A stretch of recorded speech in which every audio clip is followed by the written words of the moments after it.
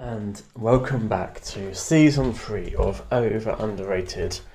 And this is the sound of me walking around my flat or apartment, depending on where you are in the world, and looking out of the window to see a workman by a school. This is my view. Please tell me yours. We have chosen to do Sweden as our opening episode because I'm a Swedophile. That is a Swedophile, and I've always wanted to bang on about Kent. So Babs has chosen ABBA as the overrated pick for us to have a lovely debate. We've both made a playlist. I enjoyed making mine. I'm not too sure about Babs, and we will discuss both of the bands. So, cue the intro music. Oh, hang on. Yeah, what are we calling this podcast? Was it over underrated? Over underrated.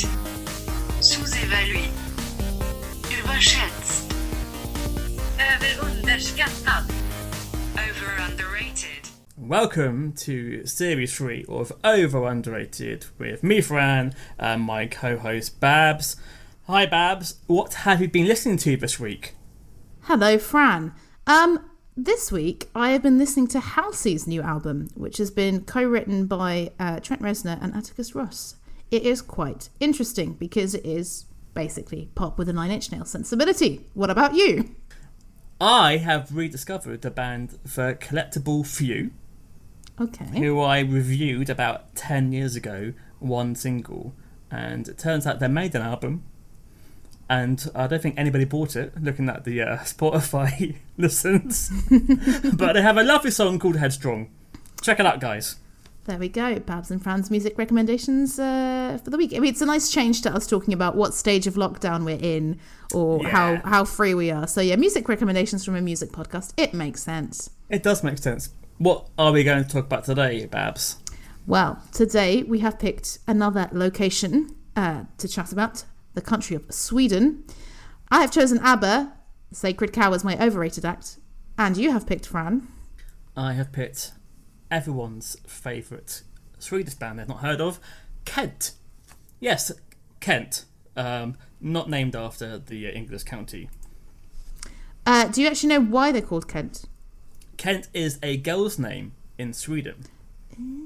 If anybody knew how hard it would be for English people to be Googling them 20 years later. Indeed. Well, do you know what? Given that we were talking about who we're listening to, and I actually messaged you about them, there's a German band called Slut. Just Slut. And every time I Google them, I have to put Slut German band. And they've been going for they're still going. They've been going for over 20 years. And I mean, the internet already existed, guys. You knew it. Kent have a single called, I think, Slag 400. So, Excellent. they do love these terms. In Dutch, slag means cream. So sometimes on a menu, you'll be like, coffee met slag. And it always makes me laugh. And we all love a dick in German. But moving on to cleaner topics. ABBA, they're back. We didn't know this was going to happen, did we, Babs? No, we didn't. So we were discussing what should we record as our first episode of season 3 or for season 3, cut as appropriate. And I think basically Fran had wanted to talk about Kent for a long time, and so of course we thought about Sweden.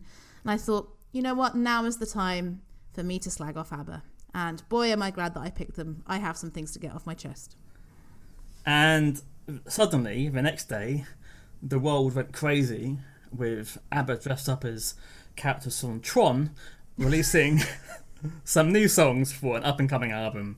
And I believe a tour has gone on sale already with their hologram sort of tour, I believe is what they're doing. ABBA Voyage, right? That's what it's called. Yes, so we're not going to lie, for the marketing, this really helps. Of the marketing of this episode, that really helps. It wasn't our intention. It's been interesting to see who's involved in it, because I don't know if you saw, but Little Boots is going to be involved in the concerts, and James Wrighton, of Klaxons and Shock Machine, was that a solo act? He's going to be involved as well. I saw them posting on their social media. So intrigued to see what it will sound like. Although from the 2 new songs, have you heard them? I have, and yeah, this is my question to you: are they going to be singing live now? So is it going to be the 70-odd-year-old lady singing now? I don't know, but it did make me laugh. So I talked to my beloved father, Paolo, just before the recording of this episode, and he actually helped me put the ABBA playlist together. And we were talking about the new songs. He's a fan, and he said that he thinks one of them sounds like Angela Lansbury playing the teapot in Beauty and the Beast. There is that, and I'm thinking, I've not heard them trying to sing SOS or Dancing Queen.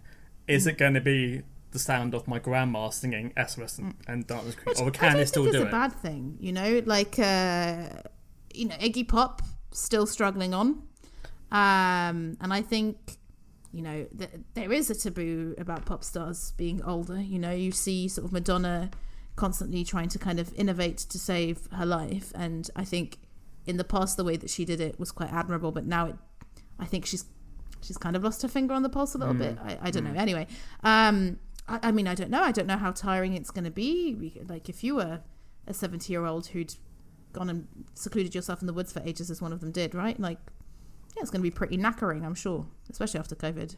But what's going to be strange is if they are going to be having an hologram of them looking 30 years old, having the voice of someone in the 70s is going to be odd. Well, isn't it what people said about The Irishman, the Martin Scorsese film? Because wasn't it that they used CGI to make Robert De Niro look younger, but apparently in the movements he still moved like an older man, and it was really noticeable. I mean, I'm sure people will enjoy any ABBA on stage, I guess. It's going to make a lot of people happy, and seemingly there's more people who are happy about this than hating this. Well, that's where I come in. So I picked ABBA because I think, I'm thinking similarly to the Oasis episode that we did. It's like they are absolutely enormous in to me, quite an outsized way. Like you can't deny their range, and you can't deny their influence.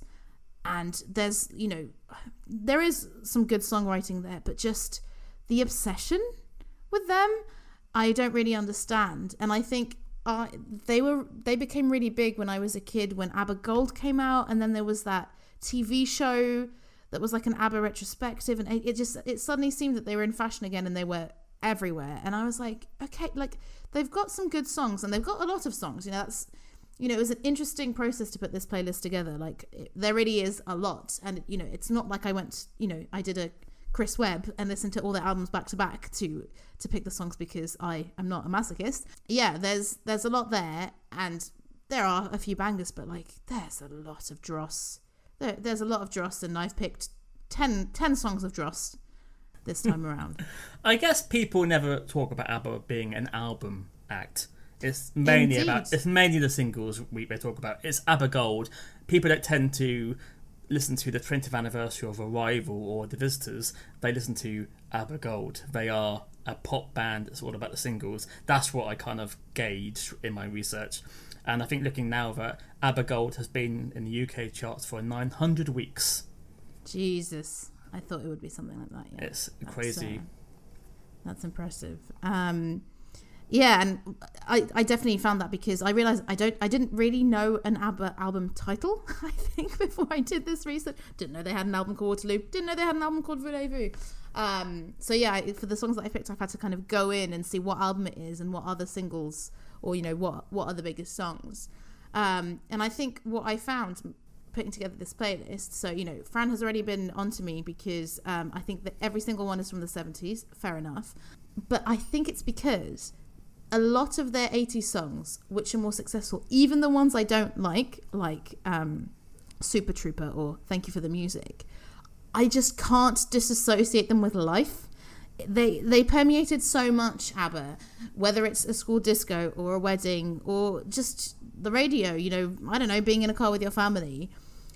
Even the songs that are more famous that I don't like, I'm like, I can't pick them as hateful, especially when there's so many other bad songs that aren't as big. So yeah, I think a lot of their big songs were from the 80s, and I'm not saying I like them all, but they're definitely more tolerable. There's definitely a change around 1977 when they become a more of a grown-up, self-aware band. The early stuff is, well, we're going to discuss it, very different, I believe. In the later years, lyrically, they're going through a divorce, and and they just weren't. Some of the lyrics in these songs are absolutely appalling. I cannot wait to take them apart with you. Just so the way I made this playlist. So my dad Paolo, he's a big ABBA fan, so he was obviously disgusted when he heard that ABBA were being picked as overrated. But I was like, come on, Dad, like you can help me out. Give me some of the songs that you think are their worst. So 5 of these songs come from him, and the other 5 are from me. Scouring several ABBA best to worst playlists and going from there, and also kind of picking the ones with bad titles. So one of them I picked because I was like, well, that sounds awful, and then I was like, yep, it's awful. I think I only knew 3 of the songs on this list before making this playlist. And it was interesting because some of the songs that my dad provided I actually really enjoyed. I'm a Marionette, for example, sounds like Sparks. I was like, wow, this is incredible. And that was from the 70s, and it sounded very modern and interesting. And I was like, Dad, what's wrong with you? But a lot of others, are shite. So, yeah. But, I mean, what do you think about ABBA? Like, I guess you can't really say they're underrated, but do you think the hype is worth it? It's interesting because my mum had the ABBA Greatest Hits as one of her only vinyls in her record collection. Right. So occasionally she would play some ABBA around the house. I remember ABBA getting big when Erasure released their ABBA EP of a cover of Voulez-Vous, and that's when ABBA in the UK seemed to have a new life. And then over the 90s, they suddenly became hip again, and you would get like pop bands doing like an ABBA medley at the Brits. Yeah. And then I guess from that spark came the musical, and then the musical obviously gave them life. Then the movies came, and now I went to a festival in July, and Sophie Ellis-Bextor had to pull out last minute because of COVID, so we got Bjorn again, the seminal ABBA tribute act, and I think that people generally loved them more than anything Sophie Ellis-Bextor did, because every single person in that festival from 6 to 60 knew every single song, and it's quite a nice atmosphere when every single person is singing the same song. This is quite rare, so you got to give ABBA some props that they have still have such a pull that children still know every single ABBA song, and they constantly are in the zeitgeist. But I don't own any ABBA, but that's a band who exists. What I do remember also is when I used to go to under-18 nightclubs, in the hour of for dancing, like when they the dance fillers, they'd always play Dancing Queen, and then 2 songs later they would play Nirvana's Smells Like Teen Spirit.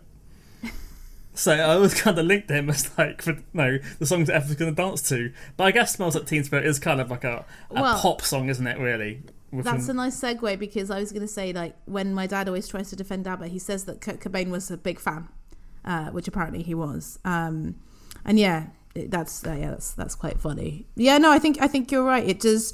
They do permeate the consciousness, and that is why I made this very specific list. And it was interesting to me that I just genuinely couldn't. Yeah, I couldn't consign certain songs that definitely overplayed to this list, with one exception, which is my first choice. Overrated.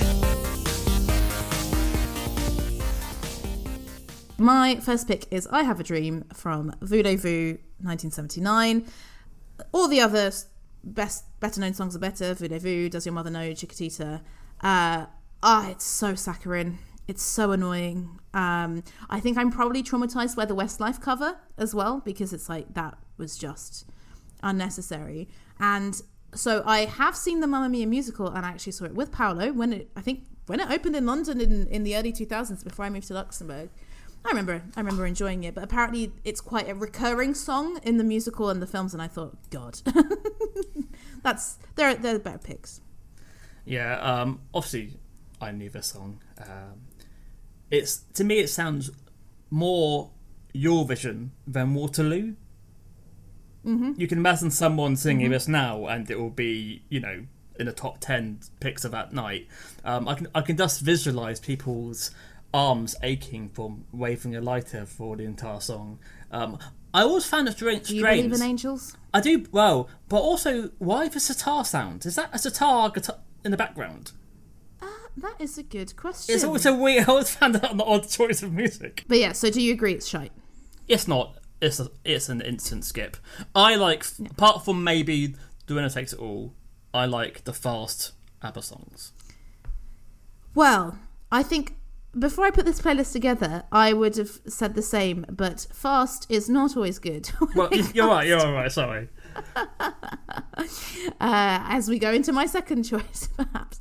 So the next song is Another Town, Another Train, which is from their debut album Ring Ring, which I looked there. I don't think there's any of their known songs from there. And yeah, as discussed, I didn't know they had an album called Ring Ring. Didn't know anything, and I hadn't honestly realised I picked exclusively songs from the 70s when I did this. You said Eurovision vibes. This is exactly what this feels like to me. I put bad Eurovision vibes. It's really cheesy as hell, and I put this comment for this song and a lot of others. It just feels cynical. I think knowing ABBA later on, where it feels so personal, but even if you don't know that they're going through a divorce and it's about their life, The Winner Takes It All is just like a devastating song lyrically. But this, I just don't really believe it. And it just made me think, like, were ABBA influenced by or / trying to cash in on sort of country Americana? Because that is what a lot of the songs on this list have, that vibe. And I just don't like it. Though I will say, I enjoyed the lyric, "You and I had a groovy time." Feels very 70s. Very nice. I mentioned that as well in my thing. It's like, when's the last time anybody just described their night out as a groovy time? A groovy time, unironically. I might start texting people, "Thank you for the groovy time." Sounds like a plan. Let me know how it works. So linking this back to your dad, he mentioned a term called Schlager, which I believe is a German pop, very popular at that time. And ABBA were influenced by Schlager, which is the sentimental crap. And also folk pop was massive in Sweden. So the rock and roll, although the Beatles became big, they still had this traditional folky vibes and the Schlager vibes of like the neighbouring countries. And that is what inspired the early ABBA. So that's why it's so saccharine. And it's like, it's almost as if like Disney was punk rock. It's like it's so horribly dull. So yeah, I had never heard the song, so thank you for introducing it to me. And you're welcome, thank Paolo. It was interesting to. I think you can hear a flute. Is that a flute in the background? Yeah, could well be. I honestly, like, I've got very little kind of musical notes on these songs because just they annoyed me so much that, you know, I couldn't tell you. So it might well be. It was a decade when the flute was in pop music, and then in the 80s they had the saxophone took over, and then I don't know what happened in the 90s. Like, woodwind was destroyed forever. Sadly, bring back the woodwind. Well, Lizzo, you know, she plays the flute. Yes. In her songs. So yeah, I think she's probably flying the flag from that. Fantastic. Yeah, apart from that, the only time you ever heard about a flute was in American Pie. Ah, very nice. Thank you. and with that mental image, we talk, well, almost a little bit related. The next song is called When I Kissed the Teacher from Arrival in 1976, which was their second album. And it has Dancing Queen and Knowing Me, Knowing You, which I'm not a fan of, but Money, Money, Money is on there, and I think, yeah, that's a decent, catchy tune.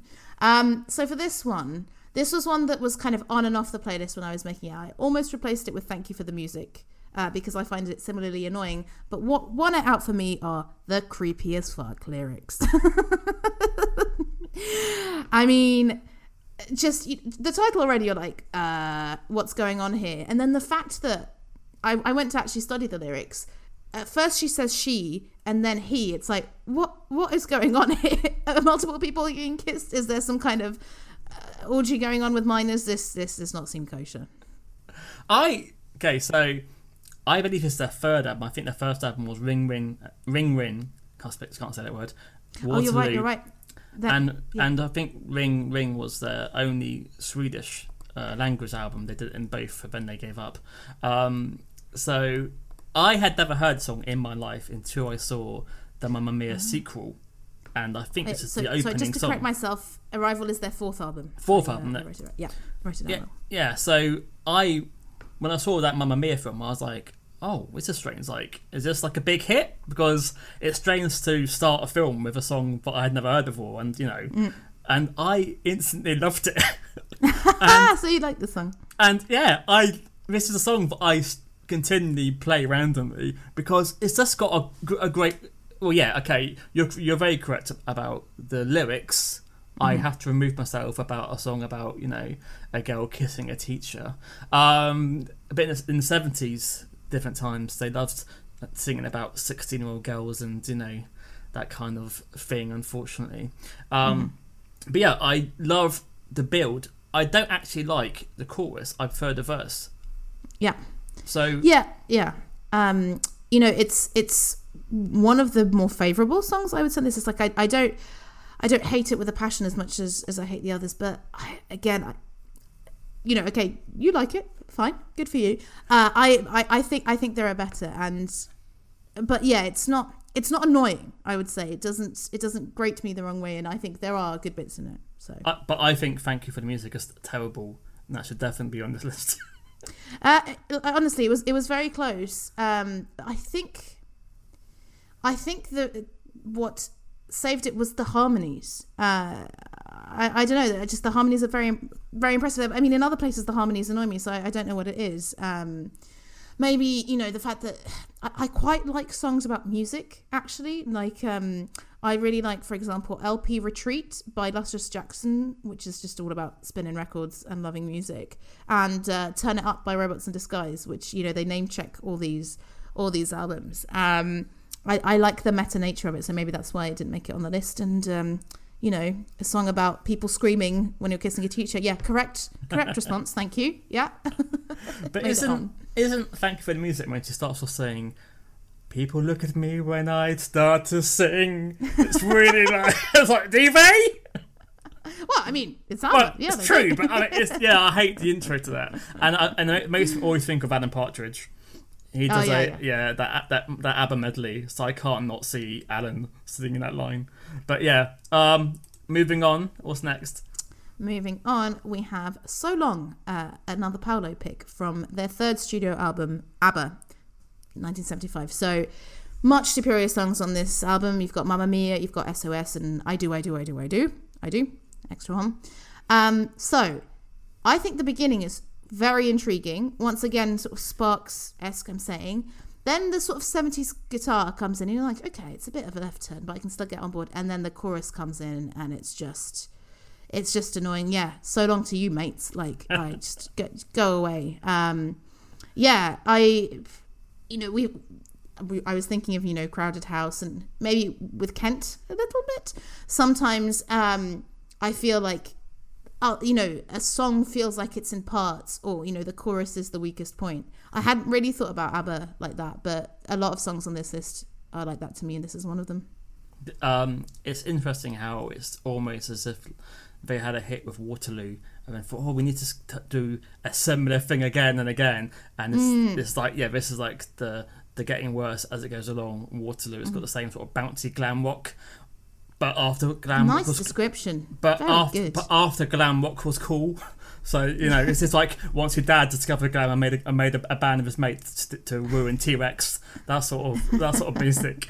It's got a weird, odd Peter Gunn trumpet closure that comes out of nowhere as well near the end. Some very interesting discussions over instrumentation in this album, and the Waterloo album, apart from the main single, seems to be pretty terrible. But this is not from the Waterloo album. It's from the ABBA album. No, it's from ABBA, which is a year later. I think. Oh God, hang on, let me check my Even notes worse again. then. Even worse if it's a year later. Yeah. So Waterloo was 74. This is ABBA 75. I mean, you're spot on that they're trying to recreate that, and Mamma Mia, SOS, and the others, much better than this, for sure. Oh yeah, Mamma Mia and SOS are two of my favourite ABBA songs, definitely. Shocking filler. Indeed. And the next one, Jesus fucking Christ. So People Need Love from their debut album, ring, ring. So my notes are, I'm going to read them to you in order. This wouldn't be out of place in a situation where you think it's a hippie commune, but it turns out to be a patriarchal cult. The tune is basic as fuck, and the key change, the motherfucking key change in capital letters. It's just awful, cynical, saccharine tat. I think this is my least favorite on the list. And I mean, the lyrics are appalling. I mean, I know it's the 70s, but still, man has always wanted a woman by his side to keep him company. Women always knew that it takes a man to get matrimony and harmony. Everybody knows that the man who's feeling down wants some female sympathy. Gotta have love to carry on living. Gotta have love till eternity. Yeah, this is their first ever single, isn't it? And I think Benny and Bjorn made an album themselves, and then they got their wives to be doing backing singing, and then they thought, oh, hang on, we need to get them into the act as well. And so this was like ABBA's first proper single. Do you know Bugsy Malone, the musical? I've seen the film a long time ago. It sounds like not the musical. This sounds like it could be from a shit version of Bugsy Malone. It's just, yeah, you can tell why people wrote off ABBA for being uncool in the 70s, because a lot of people, if this was the first thing they ever heard by ABBA, it must be hard to shake off. You know what I mean? Like, if it didn't start well, you can see why people really hated ABBA for the first 2 or 3 years. It's a struggle, and I think maybe them touring the world and coming to the UK made them embrace new ways of making music, and they became better songwriters as it went along, because the first 2 or 3 years, and we're going to hear some others, very, very bad music. Yeah, I mean, I think it's not just the music that's bad, it's the lyrics, and again, it feels so inauthentic. I couldn't believe it, because that's actually not it's not a word that I would associate with ABBA, but I felt it over and over again, like making this playlist and listening to those songs, where I was just like, it feels like an exercise in songwriting, an exercise in like, okay, now we need to write a love song. Oh, okay, now we need to, do a little folk vibe thing. And yeah, this was another Paolo pick, and yeah, in a way, thanks, Dad, but never want to hear it again. Do you think that because the first 2 albums they were writing in Swedish, that they had a more simplified version of English because they had to convert it, and when they knew they had dumped Swedish, they fought harder to make their lyrics better in English, maybe? I mean, that definitely could be the case. I think writing a song in your second language it's a challenge, right? And I think I mentioned before in another podcast where, Celine Dion, who, famous for singing lots of songs in English, she's like, yeah, I still prefer to sing in French because it just, there's less of a barrier. And I do wonder about the pop stars, even if they're Swedish or Flemish or another nation that speaks very good English. I'm like, can you ever really kind of inhabit? But there's no excuse for the sexism in these lyrics. The heterocentrism of these lyrics is just appalling. So yeah, I mean, I'm glad they found other themes. Let's say. Yeah, they went from Honey Honey to depressing divorce in 5 years. It's quite Indeed. a journey. Quite a journey. And Honey Honey is my next pick. And it's from their Waterloo album, which is their second album. Waterloo almost made it onto the list, but I think once again, actually, the intro and the bridge, the verses is what makes it for me. Like, the chorus is a bit annoying, but the way that Waterloo starts, where it's just like, you're immediately like dun, dun, dun, dun, dun, dun. I think that's quite original, even if absolutely overplayed and slightly annoying chorus. But Honey Honey, my god, it's such an annoying song. I think ABBA should be banned from using the word honey, because it's in, I think, So Long as well. They say that a lot. So if I ruled the world, I would ban them from using it again. There's a few kind of this kind of call and response harmony thing going on in the bridge that I can appreciate, but yeah, mostly frustrating. Do you reckon they wrote this because of the song Sugar Sugar? It wouldn't surprise me. It wouldn't surprise me. I don't know. It's like, again, in the 70s, it's all about, girls are sweet. Yeah. And, they taste lovely and chocolatey. Don't you just want to lick them? Yeah. Yeah, I kind of like it when they do have the male vocals. It's quite rare to hear the men in the ABBA songs. I quite like that. I think that's why I quite like where what is it, Does Your Mama Know? Yep. When it's Yeah. I like I think I said it's got some nice synth lines, but it's not as bad as the B-side to this called the King Kong song. Yes, I heard that. I listened to it, but it didn't make the cut. I'm sad that King Kong wasn't mentioned in the film. I would like to see that happen, but hey. There's been so many remakes. Who knows? Who knows what's going to happen? Over underrated. Sous-évalué. Överschätzt. Överunderskattad. Over underrated. And yeah, the next pick is also from the Waterloo album, Dance Brackets While the Music Still Goes On. Another Paolo pick. And yeah, another intriguing beginning that turns into boring 70s fare. Hear the harmonies annoy me. And look, it's another motherfucking key change. So, not from my side, not much more to say than that. Yeah, I put down, it's why the key change. And after you've had the chorus 7 times... Do you really need to have 3 more? Like, come on, like you can't just fade out. The DJ on the radio station is not going to play the song to the end. So, yeah, just make it 2 minutes long. If you run out of ideas, just end the song. But, yeah. And it drags on. It drags on. It drags on. And I think that's why I'm slightly... So I listened to the 2 new ABBA songs after I finished preparing for this playlist. And I Still Have Faith in You has a key change and it's 5 minutes 10 long, and I was like, why have they gone back to this? Like, I was really hoping it would be a bit more forward facing, although I do understand, like, again, we're in a pandemic, people want to feel nostalgic. It kind of doesn't surprise me that with the new songs they've gone in the way that they have, but yeah. The next pick is from their 5th record, ABBA the Album, also known as The Album.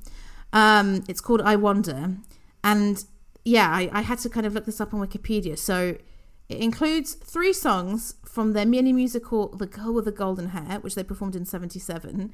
And Wikipedia says that I Wonder, which is one of the 3 songs, received a less than tumultuous reception during the first performances. One of the other, so the other 2 songs were Thank You for the Music and I'm a Marionette, which we both mentioned, as positive and negative. This one is so... I put boring, twinkle, twinkle, drone, drone, drone. I usually listen to songs twice. I found it so hard to listen to this song all the way through twice. And I wrote that it was a faulty Disney song. Like, again, just trying, failing. Yeah, when I first listened to it, I thought, this sounds like musical theatre. And then I read the same review it actually is musical theatre. I think maybe if it had like a big musical theatre voice that made it better. I don't know if her voice suited it or was big enough for the song. I did read that it was also in the deleted scenes of the last Mamma Mia film as well. Oh, really? Okay. They went from I Have a Dream, and then later on they had I Wonder. I think it's like a link to it, but I've not seen it, and I will probably not be watching the deleted scene either. You're not. I'm shocked. Clearly you're not that much of a film buff.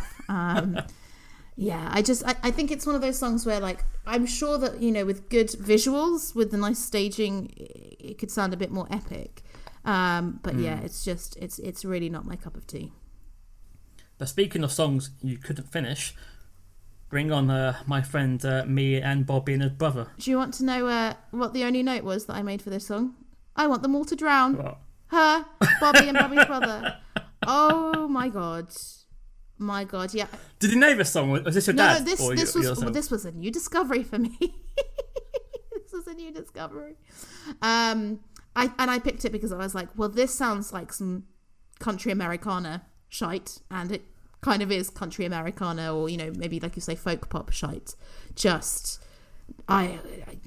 awful, guys. If you don't know it, check it out. Come back to us, but it's just bad. Yeah, I put down, this is the lovely story of a Swedish gangbang, though the names are changed to protect the innocent. Sadly, in my reality, it was Wayne and Jill's sister being fingered under a dying oak tree. I never want to hear the song again. It's like being given cheap chocolate and then being forced to drown in the melted version. See, we both put drown. It's the worst song. We both put drown. That's how it made us feel. It's the worst song I've ever heard by ABBA, which will now mean people will want to hear it. Yeah. But don't. Your curiosity will kill you. Please ignore this song. And, I finished on...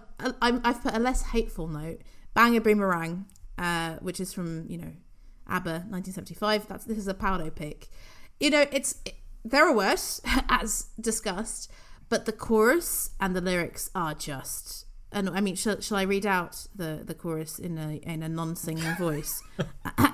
Although they don't even bother writing words. Well, isn't one of the chorus like or something? I've got it written out. I hope you're ready for my performance. Like a bang, a boomerang, dum be dum dum, be dum dum. Oh bang, a boomerang, love is a tune, you hum de hum hum. By giving away, I think you'll learn, you'll get love in return. So bang, a boomerang is love, a boomerang is love. Thank you very much. I'm here all week. It is very sing-songy. I'm trying to think, in Greece there, we go together like... That's fun. They do it in a fun way. It's dynamic. Here, hateful. After I said it's less hateful. Not hateful, but just pushing my buttons, basically. It's unfair though, because the actual melody is actually not too bad, and it could be like a song by The Sweets or something, but the chorus is unforgivable. I remember I had a CD called 70s Hits, and it was £2.99. I should have known better, and what it was some really cheap covers of 70s hits, but by a cheap keyboard and a guy just singing. And this was on there under ABBA, and I thought it was a lie. I didn't realise it was an actual ABBA song. I thought it was a sound-alike. I couldn't believe that ABBA would actually have recorded this, and I'd forgotten about this until yesterday when I listened to it. So thank you. Okay, well there we go. I can take it on the melody. I would agree that there are some. Again, with a different structure, with the different parts, with the different fucking lyrics, it could be much better. And I'm glad to not finish on me and Bobby and Bobby's brother. But just really when you take a step back and you think of, I think, so my favourite ABBA songs are Lay All Your Love on Me, Gimme Gimme Gimme, and Voulez-Vous. And just what's going on there and all the things and how, uplifting it is, and the way that they use, different instruments. There's often very good bass on ABBA. Lay all your love on me. So my dad has a piano, and when I was over in Luxembourg, I was trying to learn the end bit, the kind of keyboard solo at the end. The da da da da da. It is so hard. It is so hard. I practiced for maybe a couple of hours, and I couldn't get it. My piano playing is not perfect, but I'm playing with one hand. It shouldn't take me that long. So I can really appreciate some of their songwriting and some of the ways in which they're innovative. But I do think that there are people who do like these kind of saccharine ABBA songs. And I felt so disappointed when the new songs were exactly like that. So it just kind of vindicated me, I felt. Because I was like, oh God, if they've now produced really good songs, this is going to seem very mean-spirited. Actually, no. Do you know what? I'm happy. No regrets. ABBA are overrated. It's interesting that the 3 songs you chose were the 3 songs on the Erasure EP. Oh, really? Yeah, and the first time I had ever heard Lay All Your Love on Me was the Erasure version. Right, do you know that Ash have done a version as well? It's pretty good. Have they really? It's a pretty good one.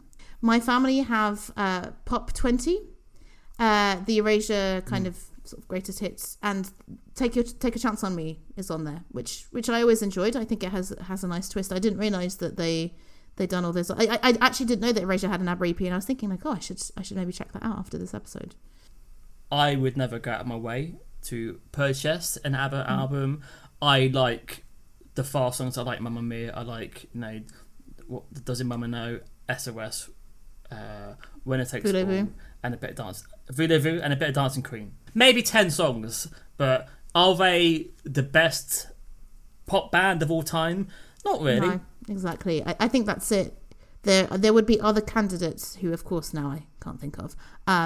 But I think just the outsides of their influence, the fact that so many of their big songs are from the 70s and the 80s and they still permeate, it is a bit surprising to me. I guess they do have different genres of music. Like, and actually, one of the songs that my dad gave me is like, oh yeah, they went disco on this album, and I didn't like it. And I was like, actually, no, that sounds much better than what they were doing. And I guess they did sort of innovate with the times, which was impressive. And maybe it is the thing of like a bit like Fleetwood Mac, like the fascination with the personal life and that kind of bleeding into the myth and the fact that I'm sorry, I don't remember which of the ladies kind of went and was a recluse in the woods sort of thing, and I think Agneta, yeah. Then it feeds into it, but I really think, well, the only band that came to my head that I'm sure you'd agree, I'm like, Duran Duran or someone like that. I don't know, like I feel like there are other candidates who would be better. Well, I'm happy you say that Duran Duran are one of the best pop bands. That's a nice thing to say.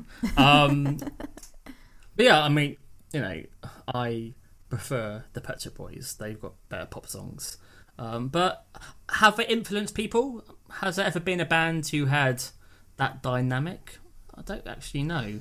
Maybe Ace of Base a little bit. Ace of Base could have been another one for overrated. Although I think it's a bit difficult. So I really love Happy Nation, the album. It's a family classic. We listened to it on tape in the car. We went on holiday to Suffolk. I remember very very nice memories from the 90s. But they have some annoying songs as well. Like Happy Nations has a bit more of an edge than the other ones.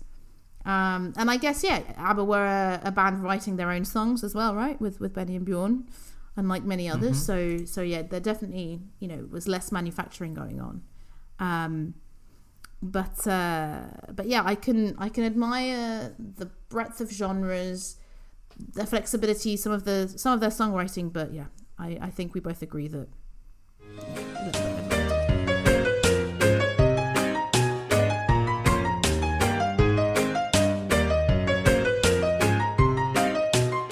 That was part one. Thank you for listening this far. ABBA, overrated. Dun dun dun.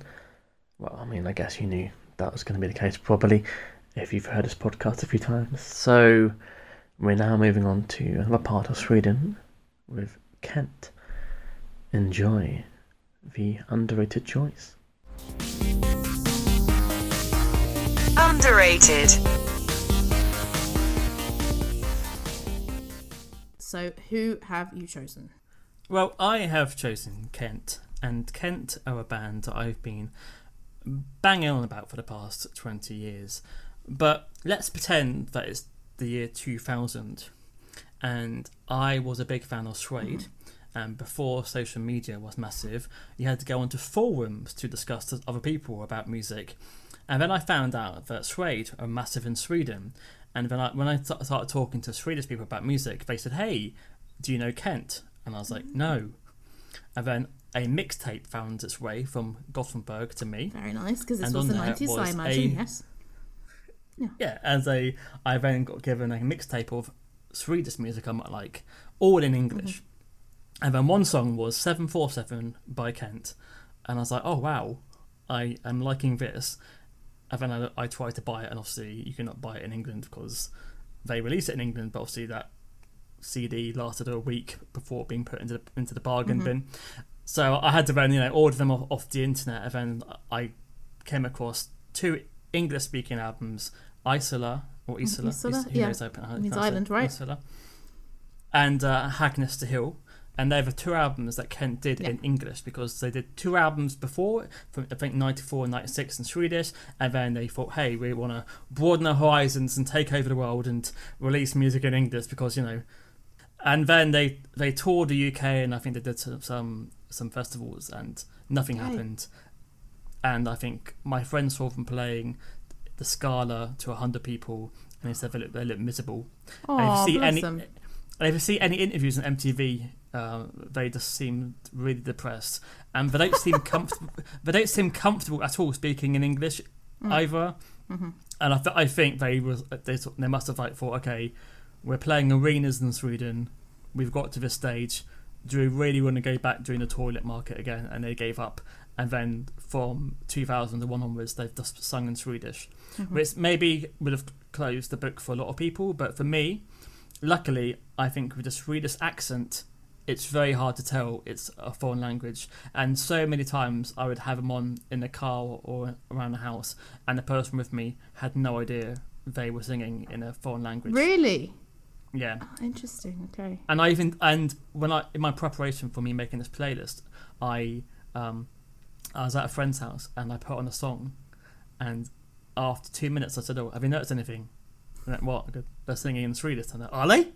And yeah, so it's still the same. It's like, I think a lot of bands from that era, I think I guess the accent must be similar. There's no harsh sounds like in maybe Russian or Turkish, so I think they can get away with.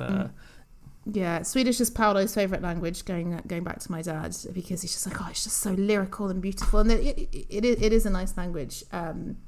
But yeah, to not notice that it's not English, I'm surprised.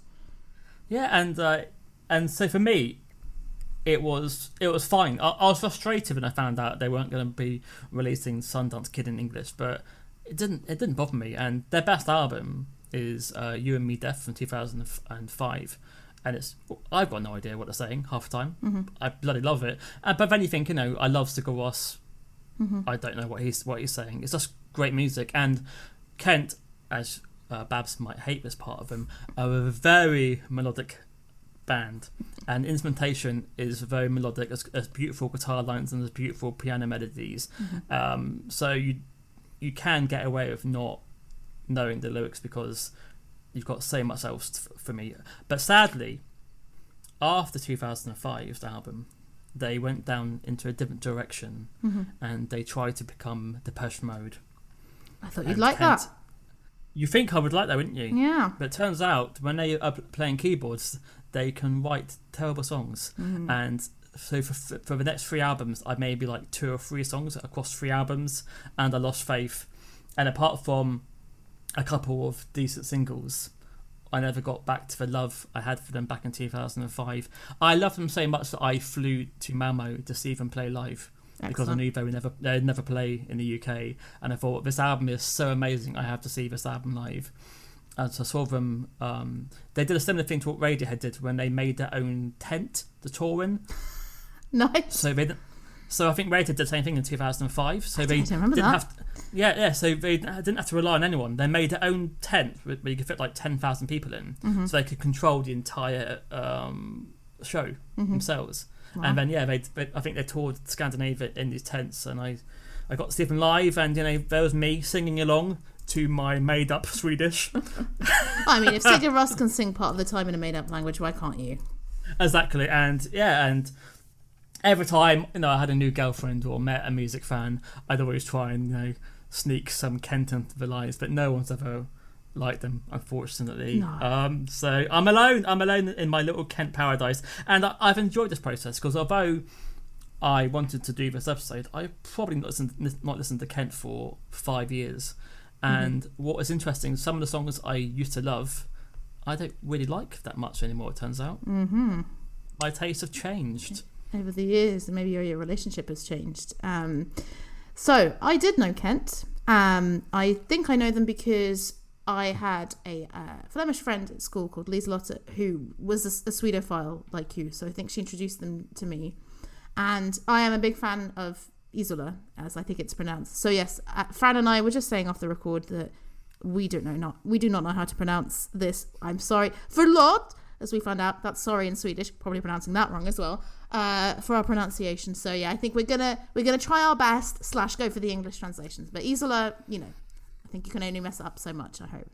And yeah, I think I own Isola in Swedish. I think from listening to Du Vaha and really enjoying it. So I was really surprised that there was only one song from Isola on this, and it was my 4th favourite song from Isola on this, and I was like, okay, interesting. And I think I do really like Isola, but I guess I didn't like Kent enough to be like, now I will go off and explore all the things. So I was really looking forward to this episode, because it's like, oh yeah, it's definitely one of those bands where I know that they have more than this album, but it seems that this album was their biggest, so let's go and see what they sound like. And yeah, I knew nothing about them, really. It was one of those bands I hadn't really bothered to do some research. They have 600,000 monthly listens, and their top song has over 64 million plays. So What is the top song? Utandina Andertag, which I was like, what? And I looked it up. Why is this so big? And it says, so I think it's a song from possibly the 90s, but then they found success with it in 2010 to the point where Lisa Nielsen interpreted the song during the gala performance at Stockholm's concert hall the day before the wedding between Crown Princess Victoria and Daniel Westling. So there we go. I don't know who those people are. That's weird. So yeah, and yeah, so it was a B-side. It was a B-side, which is their biggest song, like by some margin.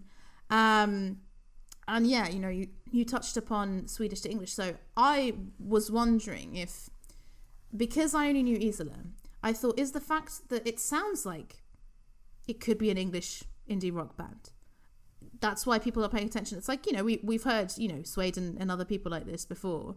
And even though I speak, as you can hear, zero Swedish, I actually prefer to listen to it in Swedish. Well, I think it's that thing of that's how I heard it first. But actually, it doesn't surprise me that you say that they're not comfortable singing in English, because I don't know if it's just, if you know that it's someone's second language, you feel like, oh, they're making it. I feel the same about Christine and the Queens. Like, there are some songs where Christine and the Queens is singing in English. But with Tilted, for example, I much prefer the French version. It sounds so much better than the English version. And yeah, I wonder if that's why. I really like the singer's voice as well. It's very gravelly and interesting, and that's not so typical for kind of indie rock music of that era. Joachim Berg? Is that how you pronounce it? Joachim Berg. You tell me. Joachim Berg. Yeah, I think you're right. I think the difference between Kent and a lot of other Swedish bands is that the Cardigans, the Wannadives, they wrote the original song in English. Yeah. There isn't a Swedish version. Yeah. These guys were having to basically play a concert, and they must have the Swedish lyric, and having to keep thinking, nope, translate it to English, and it must have been hard to not because people say to me that they have very emotive, it's sincere lyrics, and Yes. not be able to express how you want in another language must have been quite frustrating for him. Because I guess, you know, people put him up, like the fans in Sweden, they put him up there with like Morrissey as, like, you know, one of the best like lyricists, you know, and he spoke to the young generation, and he's always speaking about, you know, depression and very much Swedish themes you can imagine. Yeah, there's And a lot of all ice I saw in the lyrics. There is a lot of ice. It's always a dark, icy city in the lonely. And all the Swedish fans would always tell me, please listen to it in Swedish. Please listen to it in Swedish. And I have, but it's hard for me because I want to know what he's singing, and I want to be able to sing along. So it's hard for me to not listen to it in English. But you know, the ones that there isn't an alternative, I'm happy to listen to that. So yeah, so it's hard for me to choose what to put on for you. I kind of did, you know, a scattergun approach of their 20-year career. So that's why I only picked maybe one song from each album, just to give you an overall sound. On Isola, I loved the song Bianca a lot. And obviously I like the things she said, but I thought you might find that a bit boring. It's a bit Oasis, isn't it, that song? Sorry, hang on. Bianca? No, Bianca is a bit placebo, and the single, the things she said, it's a bit Britpoppy, it's a bit strummy guitar. It is, yeah. Okay. So I thought you might think it is because a lot of people compare the 90s Kent to Radiohead because of, I think he's got like a higher singing register, a bit like Tom York, and he sang, you know, quite deep lyrics, and also Sammy's guitar is very similar to Johnny Greenwood. So there's a lot of like arpeggios. So like Let Down by Radiohead is an influence, I think, to a lot of songs by Kent. Like Roller Coaster has a very similar sound, like that sort of arpeggio guitar. I can hear that a lot. So you can hear that's my problem with Kent is I love Kent, but I wouldn't say they have any original ideas. Whoa! I can hear The Cure, Depeche Mode, Radiohead. Wow. Every time I hear This a is your song, underrated pick. Wow. I know, but I love them. But I don't think they've created their own sound. Their sound is their influences, and their influences I love. So I'm gonna like it because I love what they're using, but I don't think they've ever really created their own sound, and that could be an issue maybe in the UK. Is that we've got Radiohead, we've got Depeche Mode. What else are you offering? and maybe that's what let them down. I don't know, and maybe because in Sweden they're singing in their language, they stood out because they were a band singing in Swedish, which was quite rare, I think, for people. Yeah, I mean, it is surprising that they've chosen to sing in Swedish as discussed, because so many people from that country do sing in English. In a way, maybe I shouldn't be so surprised that you're saying that. And I do enjoy Isola, but I would say it does fit nicely within a certain kind of indie rock sound from that era. Having listened to your much broader playlist, it was very difficult to put my finger on them. It wasn't at all what I expected. You'd warned me that it was going to be melodic, and guys, there are so many long songs on this playlist. Fran was like, I'm sorry that I put on long songs, and I was like, it's fine. I'm like, oh my god, there are a lot. And the fact that I wanted to look at the lyrics of every single one just to get an idea, and just to see if it would kind of change my opinion. I think it's the longest it's taken me to prepare for something. So thank you, Fran. It just wasn't what I expected it to be. And as kind of hinted in the ABBA section, like, I liked bits of some songs sometimes rather than the whole. But we can get into it. I guess it's harder because a lot of these I have heard a lot more than you. I assume you've maybe heard these songs twice, and it must be hard to consume an 8-minute song after two listens maybe. So it's not my fault. Unfortunately, when these guys get onto a good thing, they like to milk it, and I would love them to have edited versions of these songs. I'm sorry, the radio versions of these songs. But I mean, yeah. I normally don't mind a long song, and I guess if it wasn't for the preparation for the podcast, and you had a bit more time to kind of be expansive about it, I would have appreciated some of them a bit more. But in kind of listening to it and trying to form an opinion was a bit difficult sometimes to do so immediately. But for some it was easier than others, definitely.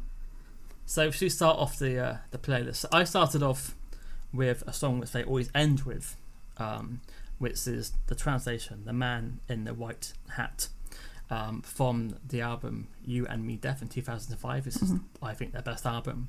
It starts off with they do this quite a lot. They always start off with like an acoustic guitar or a little bit of piano, and then very gentle. And then they take them time to build up, and they will layer with different instruments, like a bit of electric guitar and a bit of piano, and then he will start singing. And it is Coldplay. There's one bit of it when the piano comes in, which sounds just like Clocks by Coldplay.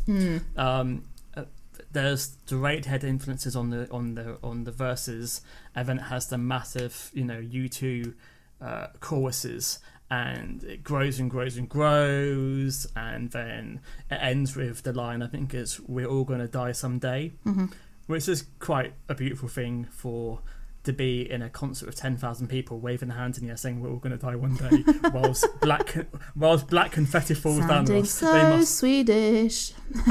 They must enjoy watching that situation. So it's I think it goes on for maybe 7 minutes. Is it 7.5 minutes? It's a long song. 6.5. So not so. I'm checking the fourth longest. When they do it live, they add another verse to it just to give it a bit more. I'm sure they do. But yeah, so and I think Sammy, the lead guitar player, I think is a brilliant musician. He doesn't actually write the music; it's all written by the bass player and Joachim. But he's Johnny Marr, he's John Squires. I think he's a brilliant guitar player, which is why I get sad when they went electronic. It's like, well, why are you cock blocking this guy? Yeah. It's like when Johnny Marr joined electronic. It's like, can you play some guitar sometimes, please, Johnny Marr? I do like you playing guitar. Yeah, and I think Kent do some good bass sometimes as well. Like, not complicated, but quite a good sort of steady melody. Analysing all the bits of the song, I've summarised it as so it started a bit too quietly for me. Then, as it developed, I preferred the kind of louder bit, but I found it overall a bit too stadium rocky for my tastes. Like you've put Coldplay. I didn't put Coldplay for this one. I put Coldplay for another one. But when the singer is Joaquin, he's singing more urgently. That I enjoyed. Like there's a bit where he's kind of singing and it's in one line, and I was like, ooh, like I'm on board again. But yes, it was a bit all over the place for me, and not in the style that I like all over the place, basically. But this was a great start for looking at the lyrics. What the hell is this song about? Did you look this up? I did read the English version, and people say that so in Sweden, when they graduate, they wear white. Yeah. And so this is 16 years after he graduated, and he's looking back at his life. Okay. So he's imagining if he had a child, and he's imagining if he met up with an ex-girlfriend, and all the tears they shared, what's that mean anymore? Mm-hmm. And then he's thinking, and then apparently in Sweden this is like, I don't want to live and I don't want to die, mm-hmm. but everybody dies. That's how it works. Because they are the most expensive jewelry you have. Never apologize again. We finally crossed their borders. Do you remember our bloodshed, our team, our stupid crusade towards an equally stupid city? I was like, what the hell? Who's the man? Like, I don't know. Man in the White Hat to me sounds a bit like horror film-esque. That makes a lot more sense. And yeah, it is. Darling, we are all going to die someday. Yes, we will all die one day. We are all going to die once. Which I think is quite a funny way to end. But yeah, so I would say mid tier for me, this one. I didn't hate it, but I didn't quite click with it. When you see it live, the bit you may like when it goes dun da da da da da da ba ba da da da da. It sort of gets faster. Yeah, they bring it all the way down, but then build it up, and the drums come in, and then he does that bit, and it explodes with glitter and everything, and everyone like screams their pants. Mm-hmm. So to me, that was one of the best concerts memories of my entire life, and that was the last song. So there's a connection between me in Sweden. That was the last time I went to Sweden too, so mm-hmm. I think I'm holding on to that memory, and maybe it's too sentimental to me. Maybe that's why I love it so, because I've played that to many people. I've put that on many best of compilations, and no one's ever mentioned it, so I'm pretty sure that it's just me. Yeah, I don't think it's a song that people can get on first listen. I really don't. Yeah, it's a grower. It's like giving someone it's a bloody symphony. It's like you can't start for Air France. You need to give them an entry pop song. Give them an On Du Vaha. That's what it is, yeah. So moving on to the rockier side of Kent, mm-hmm. and the song that did appear on Guitar Hero, mm-hmm. for any of you Guitar Hero fans out there, which is a Winter Null, which I think is Winter Night 2 maybe? Oh, Winter Zero, I thought. Winter Zero, sorry. From the Sundance Kid, which was their first album after they left recording in English, mm-hmm. and I think it's actually their biggest album. Looking at Spotify, lots of songs from this album are in the top 10 songs on Spotify, and this didn't make the album, weirdly. Mm-hmm. Yeah, I thought it was a B-side. No, I've got it. It was a single limited edition. It doesn't seem to be on a main album, no? Yeah, it became a double A-side with FF from the album. Mm-hmm. And then I think they did the whole deluxe version, and it sort of, like Block Party 2 More Years, it then became on the deluxe version. Mm-hmm. And it's got a very brilliant Sammy guitar riff. I assume he wrote the riff. Mm-hmm. Again, he's singing about the bleak, cold winters. Of course he is, yeah. As per usual. As per usual. And then there's a great intro, and it brings in another extra guitar lines, and has like a placebo sort of like sliding guitar sound. Sorry, and I love it. They're very good at doing endings. They all start slow and end wham bam bam. Mm-hmm. So I don't know if that's what he's like in bed, but he always likes to end it. He ends it and he delivers. It does. He delivers big. I don't know if you remember the song Chase the Sun by Planet Funk. Oh, yes. The beginning is exactly that. And did you check what year it was? I did, and that song came out the year before. Oh, so naughty. I was like, what? And it kind of made me laugh, because Chase the Sun, obviously sunny vibes. This is Winter Zero, very different vibes. But you know when you're like, this sounds exactly like that song, and I was like, what is that song called? Who is it by? And I was just going over it like, and then I remembered Chase the Sun, and I was like, right, Chase the Song 90s, and then I think it was 2001 or whatever it was. So I, unwittingly or not, I think they ripped that off. So that was not expecting that kind of memory. It tainted it for you. Well, no, I thought that this was much more up my street. The chorus was a bit too melodic, but yeah, I call it the urgent cold indie ending. I really enjoyed, and then yeah, when you go and look at the lyrics, which is, yeah, I'm like, is it about finding solace in someone's arms? Because yeah, again, like they say, the town has become quiet and ugly and deserted, darling, that it will be a long cold winter. I have learned that the loss is worst when someone has slept as a child. You are my hero because you dare to be straight. You're my hero because you're just as weak as I am. All right. Okay, heavy shit. So yeah, I didn't save this one, but I might listen to it again to see if I would.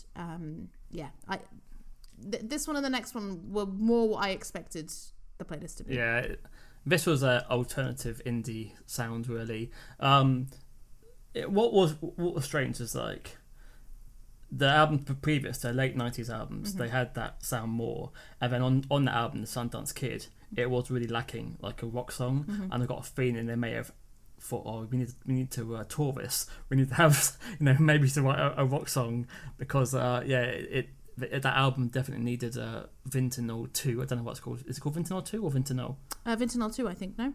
Yeah. They like to add numbers. And moving on, we have Revolt 3. 3. No idea why. In Roman numerals as well.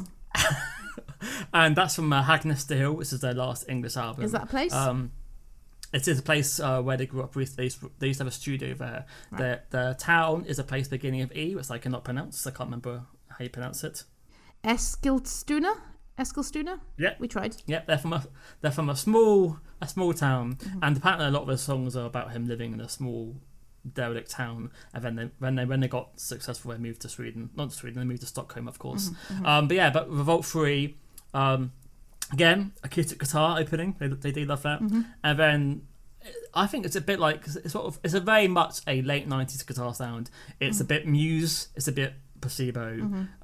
It's a song about self-loathing, I think, and lost love. Well, yeah, I put a bit BDSM-y / suffering from depression. This is before I knew that was like peel my skin so I can feel something. Yeah, I need my cheating nerves to feel. Yeah, that was the lyrics.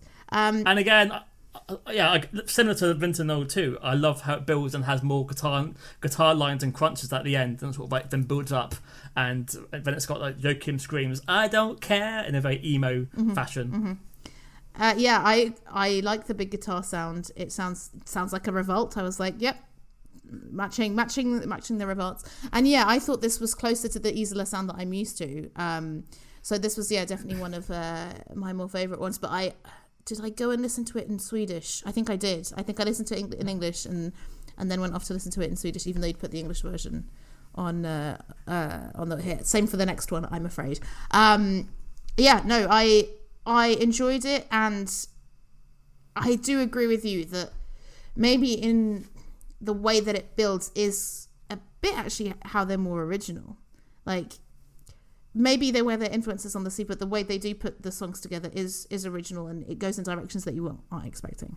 Maybe, yeah. I mean, I think with a lot of Swedish bands, they're very good at producing music. They're very good at playing their instruments. There's no roughness to Kent. It's very much planned. It's very precise. If you're into loose grunge, they're not going to be your band. Indeed. You can imagine they do redubs. Everything is beautifully crafted, and I do like the shiny floor pop song. I like Simple Minds. I do like that sound. It's not a very cool sound to like. People always prefer the punky sawdust sort of sounds, but I do like the shiny, glossy indie rock music. Unfortunately, to each their own. So next we have what we mentioned earlier with Isilo, with probably their most well-known song outside of Sweden, 747. Named after the plane, and unfortunately also the length of the track. See, you say unfortunately, I quite enjoyed that. This was a big closer until they wrote The Man in the White Hat. This was always how they ended their concerts, obviously, because it's set that you always end with a big long song. It's weird to be a single because there's no chorus. the chorus is just a guitar riff. So they did in English a 3.5 minute edit where they put in a chorus, and it does not work at all. It's an awful version. Right. Okay. So don't I won't they check it sing. out. Yeah, and it doesn't work at all. But I love the little keyboard riff, and again, I think this to me sounds like OK Computer influences, which is why when they came over to the UK, people did describe them as a lazy term, the Swedish Radiohead, and I think they hated that, and it's another reason why they didn't come back.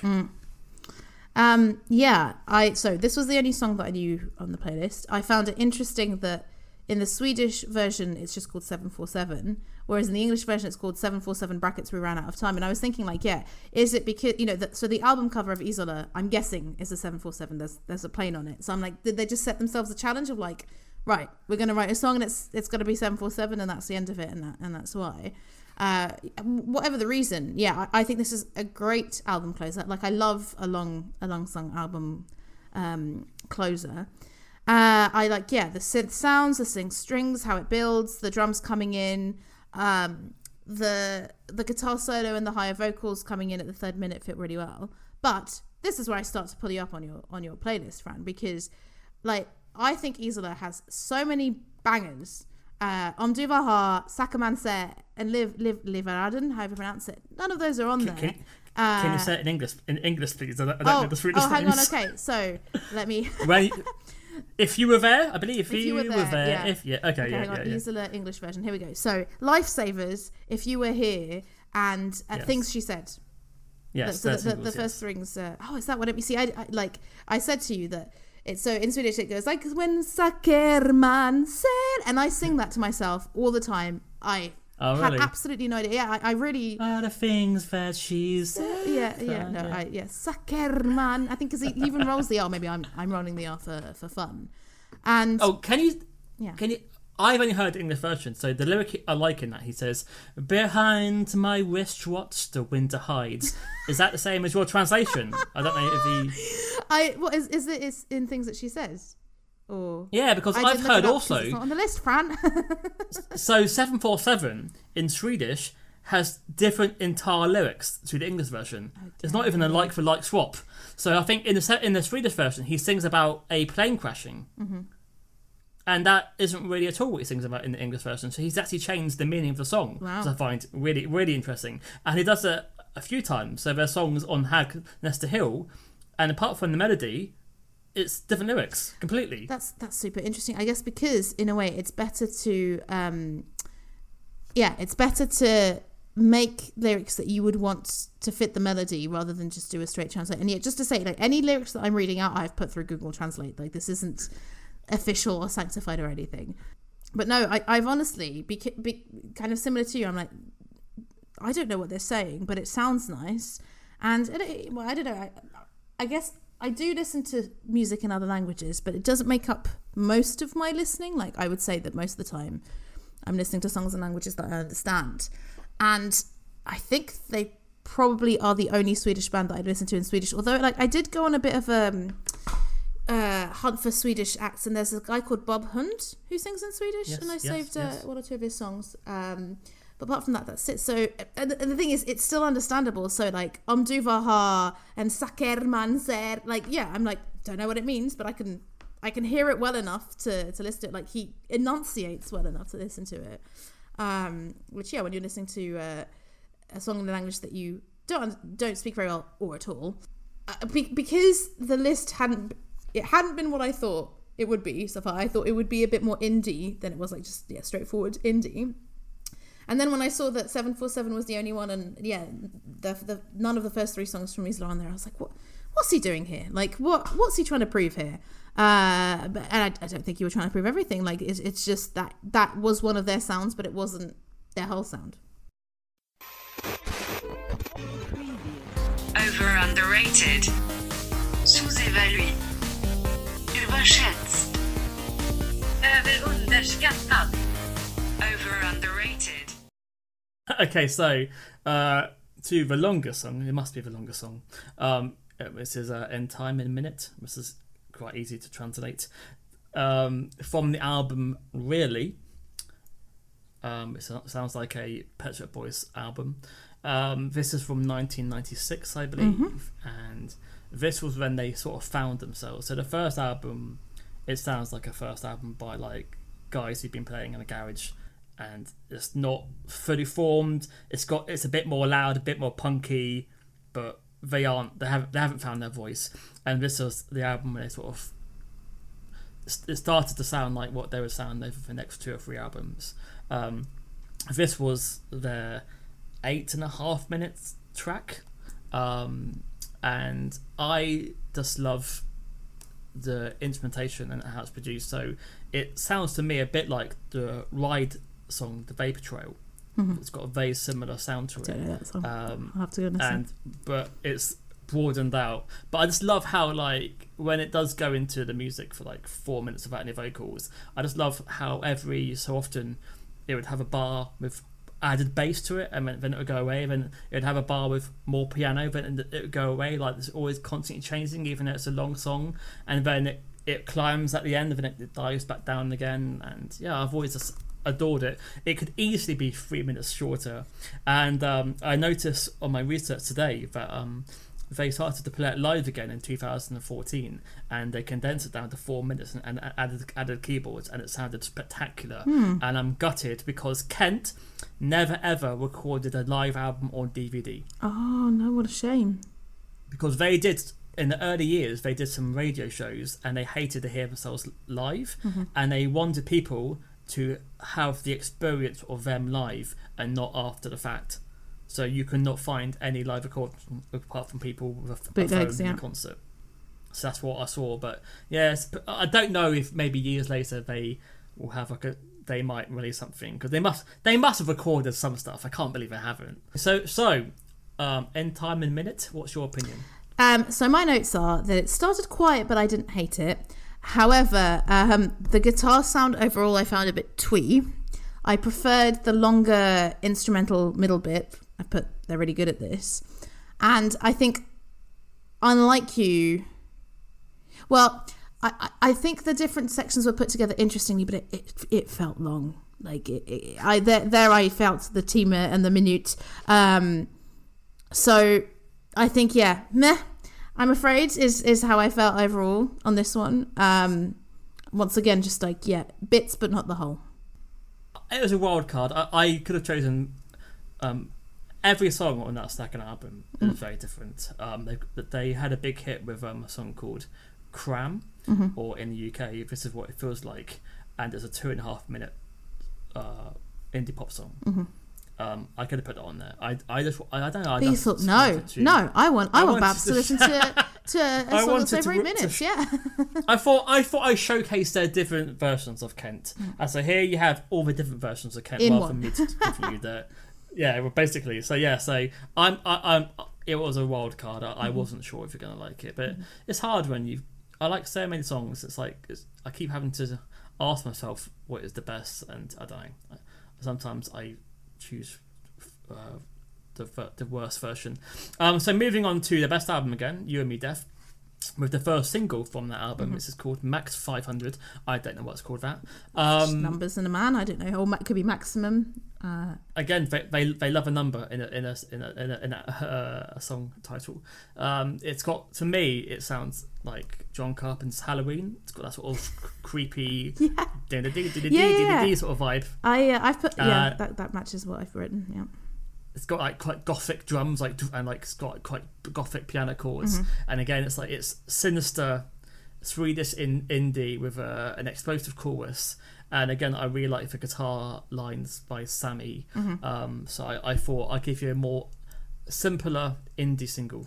Yeah, so my notes are, I like the jangly guitars contrasted with the dramatic piano, the drum keeping pace. It's quite atmospheric. But once again, the chorus lets the song down by being too melodic. So, damn you, melody.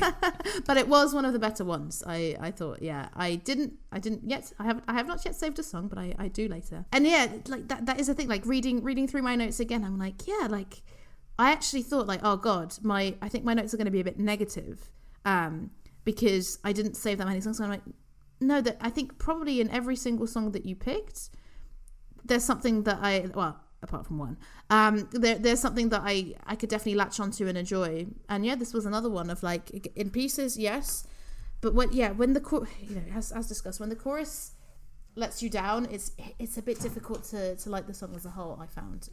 But I did enjoy looking at the lyrics, and I've just put druggy as a question because what did you find? Because I couldn't really work out so what I've it was all got about. under broken clouds goes a Yeti track, 500 miles in the snow, a UFO over the lake, and in a flash I see Keats stands next to Baudelaire, like a magic a light man drowns.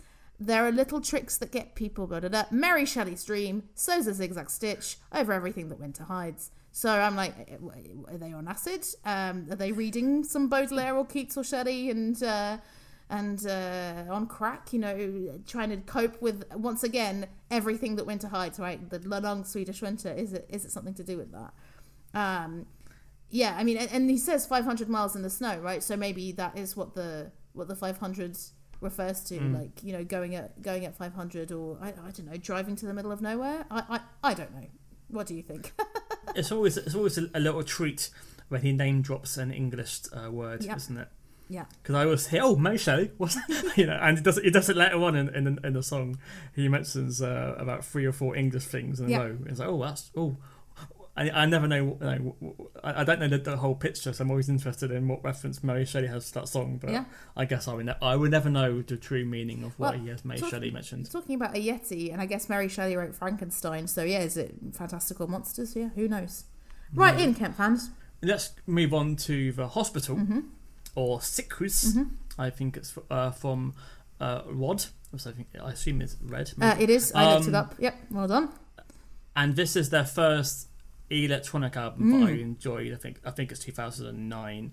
So we are now moving into the Hansa Studios in Berlin, where Bowie did his low albums. Depeche Mode did some albums, and we have moved into a very electronic sound. It starts off with like a interesting mono speaker organs playing, and then it takes a long time for the guitars to come in. I do enjoy them a lot when they eventually come, and then they go full pumping ending again with like a kids choir, and everyone's singing about loneliness. This is what we want to hear from Kent. This is what we want to hear from Kent.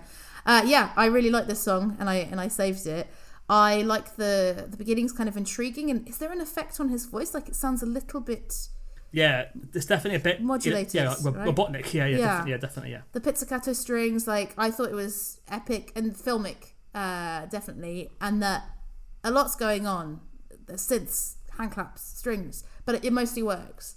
And the lyrics are poetry. Really, like, honest. Whack them into Google Translate. I'd like to read a bit. Like, I was kind of tempted to read the whole thing, but it's too long. So I'll just read like the first 10 lines or so.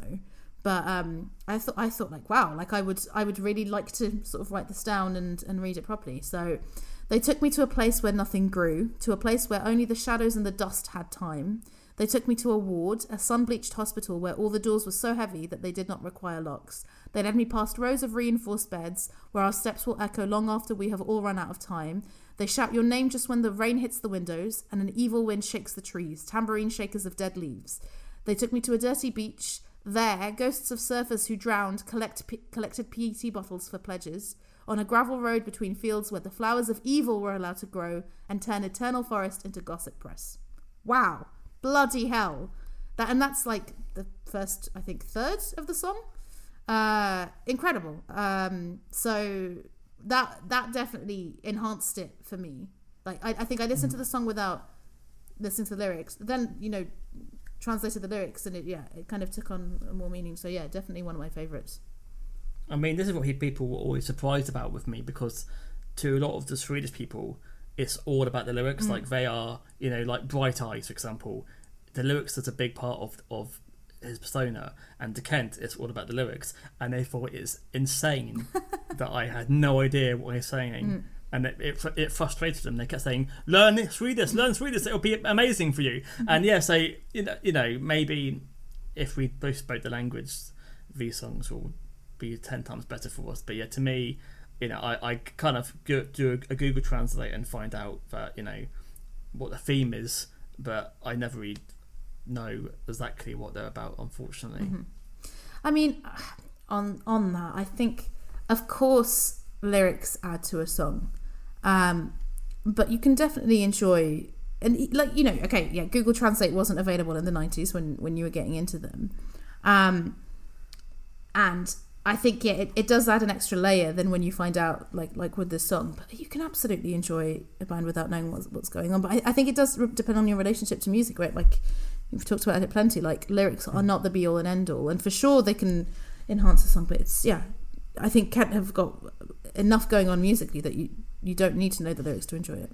And you can hear in his voice, you know, you can hear when he's bleeding his heart out. You get the idea. So I enjoy it either way. So then we bring on to possibly the last single with the traditional Kent sound. Which they had kind of, so they went electro for 2 or 3 albums, and this became their new single.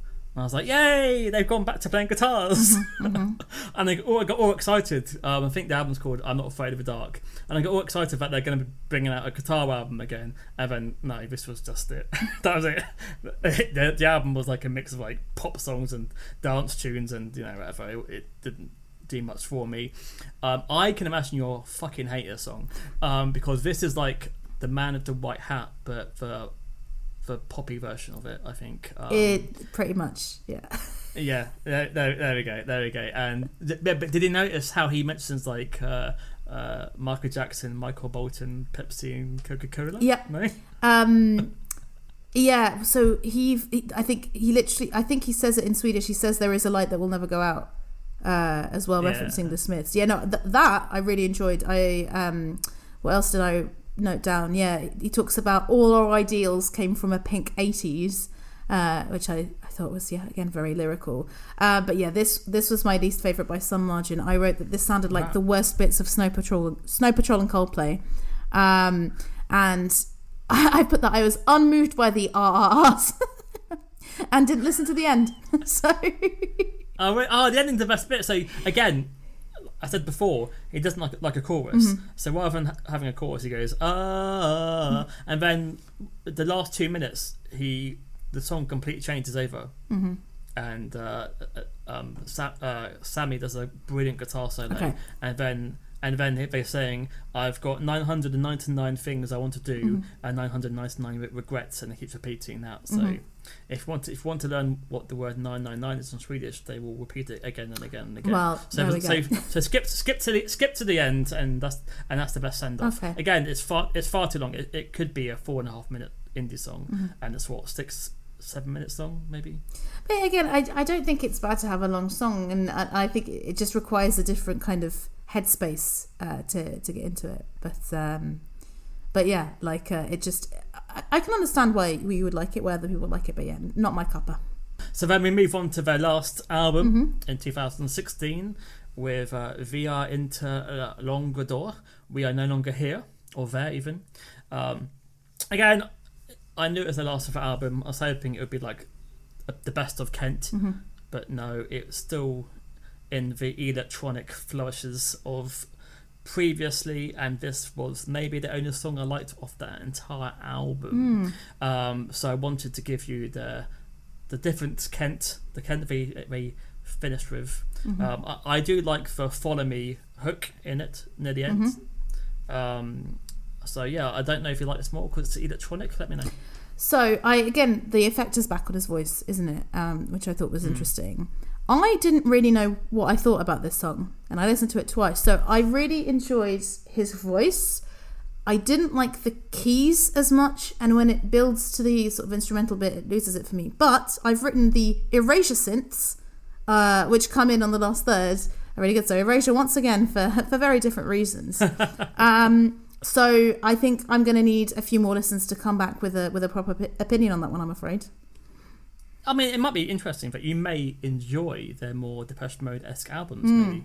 Perhaps a bit like R.E.M., right? Where you're saying, like, actually, the later stuff that maybe people don't like as much is the bit you're going to like. Although they're massive in their own country, they only sold 3 million albums.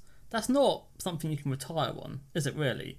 And they haven't done anything themselves since, really. I mean, I think he randomly wrote an Ellie Goulding song. Really? And an Avicii song.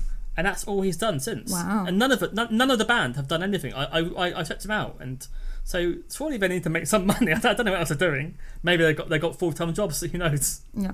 We're finishing on a B-side. Fran, are you trying to placate me here?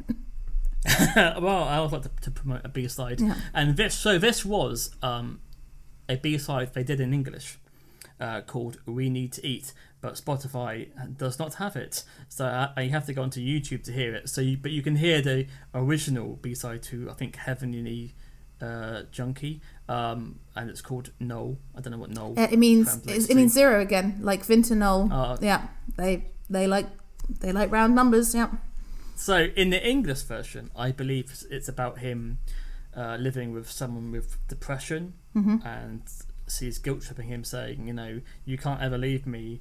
But he thinks, well, I have to go because otherwise we'll both die. That sort of, emo lyric. But it's quite different because this was one of the first time I ever heard him playing a synthesizer. So this would have been, it sort of stood out quite a lot. And I also kind of liked the melancholic sound to it, and I kind of enjoyed the lyrics as well for me. But I don't know what you think. I bloody loved it. I thought I loved how many guitars there were going on. I was trying to count. I think there's at least 3. I put woozy, synthy, crunchy. And you mentioned before the arpeggios, like in Letdown. Here you hear that as well. The repeating motif throughout is almost like an arpeggio. And I think it sounds so original because it's so loud with the beating drums and the bass, but it's also grungy, like you're being dragged along at the same time. There's a lot going on. So yeah, loved it. Immediately added to my Spotify, and yeah, made me be like, well, clearly it's the B-sides album that I have to check out next. The B-side album is really actually very good, and people got pissed off with them because after 2005 they stopped making B-sides as well. And I was like, what? This is like the whole, all the hardcore Kent fans love the B-sides because, you're the same as like the Smiths fans and the Suede fans. It's all about the B-sides. But yeah, the B-sides album is worth getting. And they wrote 2 or 3 new songs for it, and then they remixed some of the older B-sides and made them much better. So yeah, for further listening, do check out the B-side compilation. And I've not really ever heard the Swedish version of No, because I always knew the English version. So I don't know if the lyrics the same theme, if it's about that sort of someone relying on him to keep her alive, that sort of thing. I don't know, I feel like I will go and listen to all the versions and get back to you. This really it was I'm almost sad that you didn't start the playlist with it, because this would have got me on board a bit more. In a way, it was a nice closer. But as I said, looking back, like when I thought like, oh yeah, I didn't like Kent as much as I thought I would, and I think that's still kind of true. But actually, it's not that I disliked it. It's just that I either didn't know what to think of it, or it's just not for me. But I was really glad to have an opportunity to listen to them again, to get into the lyrics, and I think I will do some further listening for sure. I think that you should listen to Agnes de Hill, because it's very similar to I see the Iceland. I think I'm saying it like it's Italian or something, but there we go. And so I mean, I could have made a dozen playlists and it would sound quite different. So if I concentrated in the end of career, they'd be all dark synth tracks. So I didn't really know what to do. I just chose a song per album, and there you go. So definitely don't. If you didn't enjoy this is not Kent. There's many different Kents. So you can find your own version. Maybe start with Agnes de Hill. I think you probably enjoy that. It's lovely. It's lovely and depressing in a good way. So you've had a depressing time, Babs, haven't you? Really, ABBA and Kent. I apologise for your comeback. No, Kent were interesting, but ABBA, like I did Kent before ABBA, and I'm glad I did, because Kent took me a bit longer. But just, I think it was very frustrating to listen to shit ABBA. Like I think I need to go and lay all your love on me. Like it always was one of my favourite tracks, but I don't think I realised how much I appreciated it musically until recently. Until I was like, that keyboard solo at the end is really interesting. Let me try and learn it.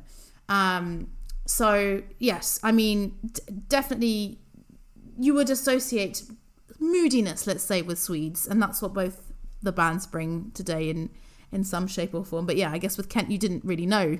It's so ethereal sometimes that you didn't know that they were singing about depression or an icy cold winter. But no, I think I would agree that Kent are underrated. Like, they definitely deserve to be better known outside of their country, regardless of what bloody language they're singing in. I think they're... I really knew nothing about them.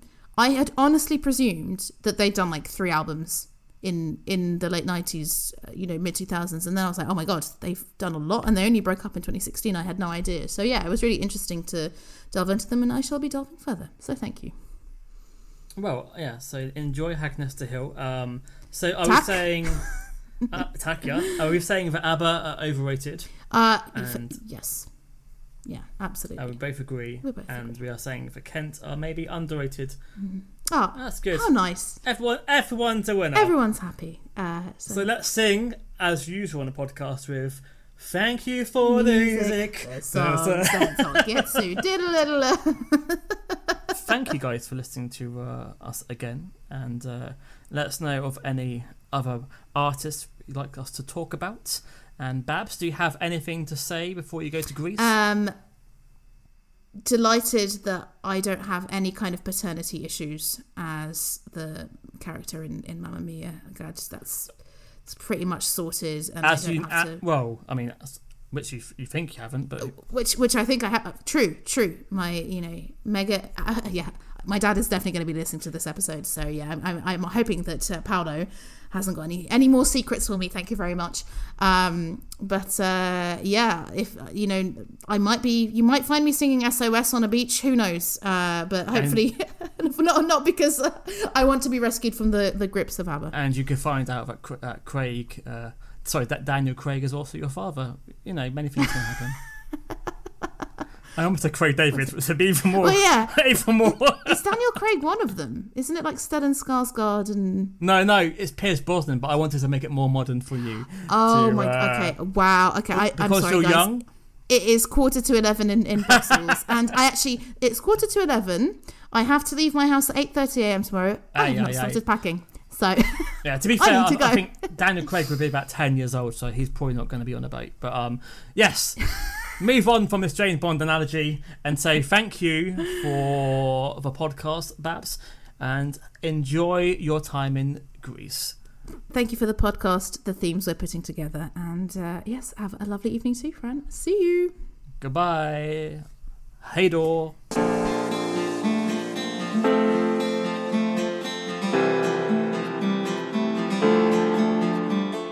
Oh, hello again. You made it to the last part of the podcast where I say goodbye and thank you for listening.